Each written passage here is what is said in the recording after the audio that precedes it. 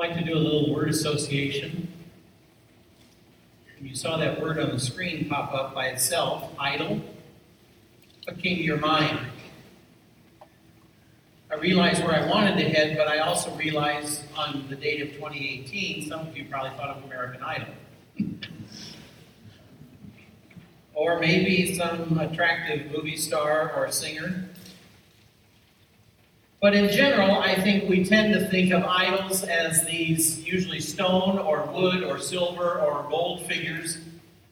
The primitive people would bow down before, they would worship, make sacrifices to. These figures that they would look to for help when there was some crisis in their life. Maybe to make sense of what they couldn't understand when there was thunder or lightning or tornadoes or whatever. But there wouldn't be any idols today, would there? I mean, we're too educated, too sophisticated for that anymore. Well, that's really not a trick question, but before you jump to your answer, maybe we need to think for a minute of what makes an idol.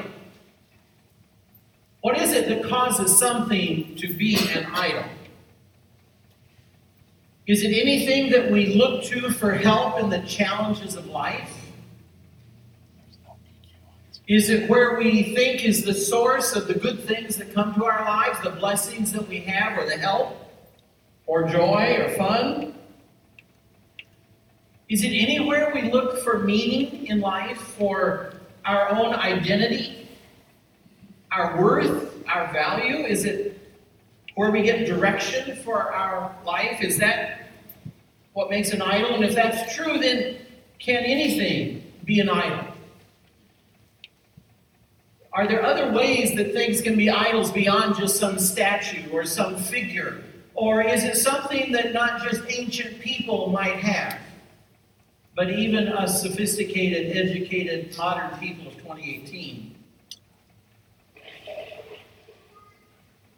You see, an idol is anything I look to for meaning in my life. An idol is anything I look to that says, I have value. I have value because I have this. I can do this. Anything like that becomes an idol. It's what I look to for my happiness. It's what I look to say, I don't have to worry about the future. And anything I look to for all of that could be an idol. And over against this whole discussion of idols, we of course have to look at what the Bible says, that wait a minute, there's only one God, and idols, of course, were gods. And yet God comes along and says, wait a minute, there's not multiple gods. This isn't a multiple choice question. This is only a true-false question. There is only one God, and it's me. Why is that? Obviously, because God says that's reality, but Jesus says something different. In Matthew 6:24, he says, no one can serve two masters. Not you shouldn't. He says no one can. No one can serve two masters. Either you'll love the one, you'll hate the one and love the other, or you'll be devoted to the one and despise the other. You cannot serve God and stuff, all the stuff of life. It's not just money. I know some of the translations say that, but he uses a bigger word. It's not that you should not. Please catch what Jesus says. It's not that you should not. Jesus says it can't be done. We're not wired up that way as humans. We have that one place of supreme loyalty where we look to for the compass of our life. The power of our life we are going to plug into. We have one place we can look for that. And it's either going to be God or it's going to be some other little g God, some other idol. It won't work that way. You see, that's why the Ten Commandments start with this. The first thing God lays out for Israel, for his people, you shall have no other gods before me. There can be only one God. God says, I want that place. And I think when I was growing up, when I was younger, when I was sort of reading that, I was like, well, is God insecure? I mean, why does he say that? Yeah, thou shalt not. What's up, God? It's not that God is insecure. I think there's a couple reasons God says that. In one sense, I'm going to propose one's for him and one's for us. Although ultimately they're both for us. One of the reasons God says that, thou shalt not, is because of how deeply he cares for us. If we're friends, I don't care if you have a lot of friends. As long as I can be one of your friends too, that's great. You've seen this front row of guys. They show up once a year. They do a camp out. They are from Apple Valley, but they always camp out up here, and they come to church here because they're my friends. I used to be their pastor a long time ago, and they're my friends. I've hunted with them. I've fished with them, and I like to see them in the front row. If they have other friends, it doesn't bother me. We can share. Back in rock solid is my wife. I don't want to share her. Sorry. She can't be your wife. Because it's a different kind of love, isn't it? I love her deeply. And she loves me deeply. And that kind of love that is so deep, so intense, we don't share that kind of love. And nobody thinks I'm weird for that. I don't think any of you sat there and said, boy, Jim, get a clue. You got to share your wife. In fact, you all were sitting there saying, yeah, I get it. I totally get it. I'm on the same page with you. That's what God says, no other gods before me. Not because he's insecure, but because he loves us so deeply. He loves his people so deeply. He says, I'm not going to share you. Why would you even think I would share you? I love you so deeply. In fact, as Dave's meditation, I love these because we never coordinate these. As Dave's meditation said, in fact, I love you so deeply, my son will sacrifice himself on the cross and then carry a bowl of his own blood into the Holy of Holies to give it to me so you don't have to pay for your sins. That's how much I love you. You think I want to share you? I love you so deeply, I would die for you. And so if you start looking to other gods, you have other idols in your life, do I care? You bet I care. Just as deeply as we would care if our spouse who we deeply loved suddenly loved another. It would break our hearts. And so God says, I don't want to share you. This isn't a character flaw of God.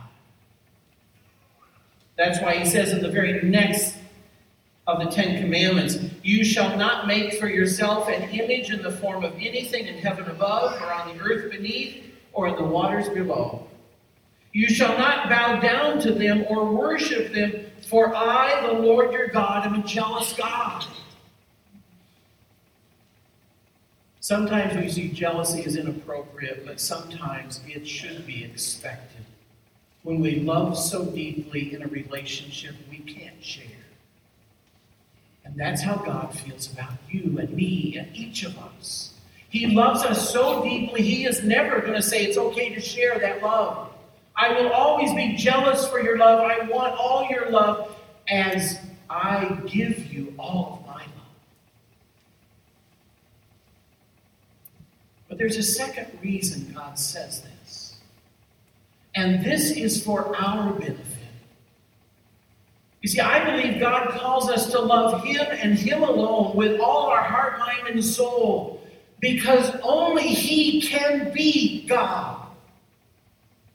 And if we look to any other idol, any other God, and think it can bring fulfillment to our lives, we're going to be disappointed. We're going to pour our lives into a God that can't do it. that sooner or later, at some point, and it's usually going to be when the chips are down and our life is in crisis, that God is going to fail us. And God knows that. So he says, because I love you with this incredible love, I want to protect you from making the mistake of going out and devoting your life to these idols. Because they will always, always fail you. There's a thing God says through Isaiah the prophet that I want us to read because I just think it's incredibly great. Isaiah 44. Israel is off the rails and they're worshiping idols and not God alone. And God through Isaiah says, do you realize how stupid this is? How dense are you people? And so this is what he says to me, to us through Isaiah. This wood, this tree in your yard, it is used as fuel for burning. Some of it he takes and warms himself with. He kindles a fire and bakes his bread. But he also fashions a god and worships it. He makes an idol and bows down to it. Okay, so Isaiah says, so half the wood he burns in the fire. Over it he prepares his meal. He roasts his meat, eats his fill. He also warms himself and says, I'm warm, I see the fire. And from the rest of it, he makes a god, his idol. He bows down to it and worships. He prays to it and says, sing me, you're my God.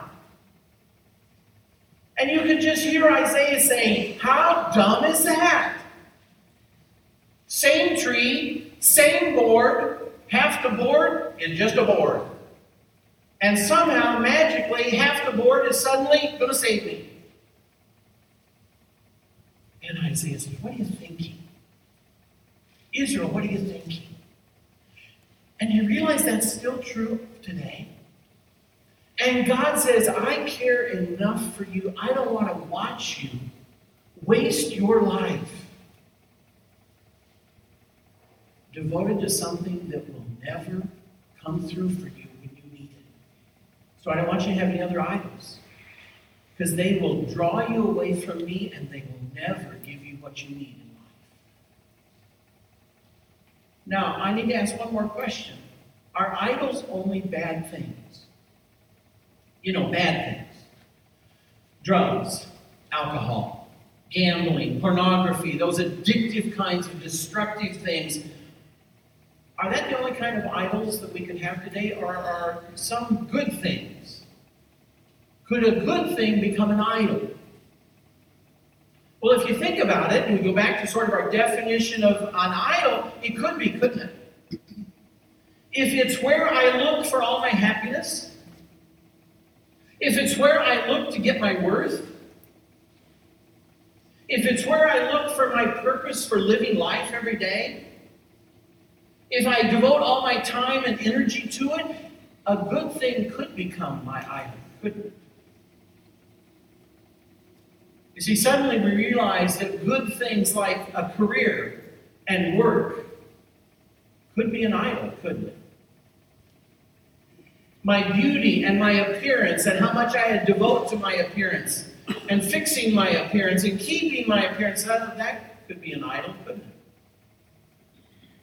What we accumulate, our stuff, what we own, and I need a new one of this and I've got one more of this, that could be an idol, couldn't it?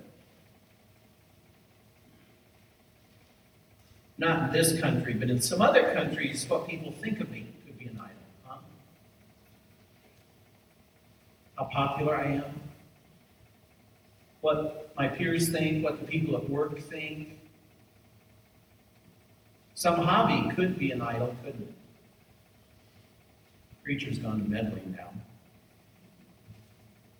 Even, now this will stretch you, but even a family or a marriage or kids or grandkids could become an idol, couldn't it? If we look to them for everything in our life. So that leaves us with the question, could there be idols in our lives? Places we look beyond God for our meaning, for our security, for our identity. I want to give you 3 questions to ask, or 3 things to think about. One is love. Where do we look for our love? Our heart's affection. What has that first place in our life? But above all else, that's where we're devoted. Where's our trust? What do we give everything we have to? What are we counting on when the chips are down? When everything else fails us? What are we looking for our trust? What is our security tied to? Where does our hope come from? Who will we obey? Who's really in control? Who can I not say no to? Who controls me? You see, the danger is even good things can become idols for us. In fact, I thought this was so insightful. I read this week. The greater the good, the more likely we are to think it can satisfy our deepest needs and hopes.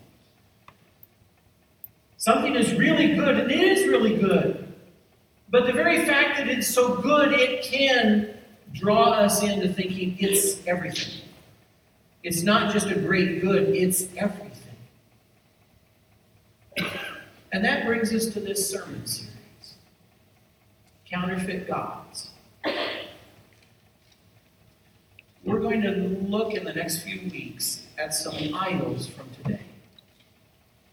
Things people look to for their lives, their joy, their direction, their worth, their purpose, their happiness. And if those things get too big, they replace God, and that's what we're about. And some of them, many of them, are good things. It's not going to be the obvious things we're going to look at of pornography or drugs or that. They're good things, but good things that can grow and swell and be this cancer and develop this control over our lives, and we're looking to them for everything. And they will fail us sooner or later because they're not God. And as we look at each of these things, we're going to see how what we're looking for from that idol, it can only come from God. And it can come from God. He will meet those needs that we're looking to that idol for. The idol won't. The idol is that piece of wood. And I warn myself from half of it, and the other half I says, oh, it'll save me. It won't. But God will. God can. He is God. And what we need from our God, He's got it covered. But we need to make sure we're looking at Him, not any idols. My hope is this builds on the last couple weeks where we realize our soul matters and our spiritual health matters. And one of the things we need to understand to be spiritually healthy is that we don't allow ourselves to be distracted to other gods. And so we're going to look at some of those. The gods of power, of success, of wealth, of popularity. Can they really be our God? Or are they only an idol? In that process, I hope we come to see that only God can be our God. And if we'll look to Him, He's got everything we need. Everything we need. We don't need to look anywhere else. He is the real God. And that's why He says, worship me and me alone. I've got this covered. I'm God. Let's pray. Father, I pray that You will help us in the coming weeks. Help us to be honest if we have idols in our lives. Help us to see those idols. And help us to honestly realize they'll never be able to give us what we're looking for. Only You can do that. But I praise You that You are this perfect God who provides, who protects, who loves enough that you died for us through Jesus.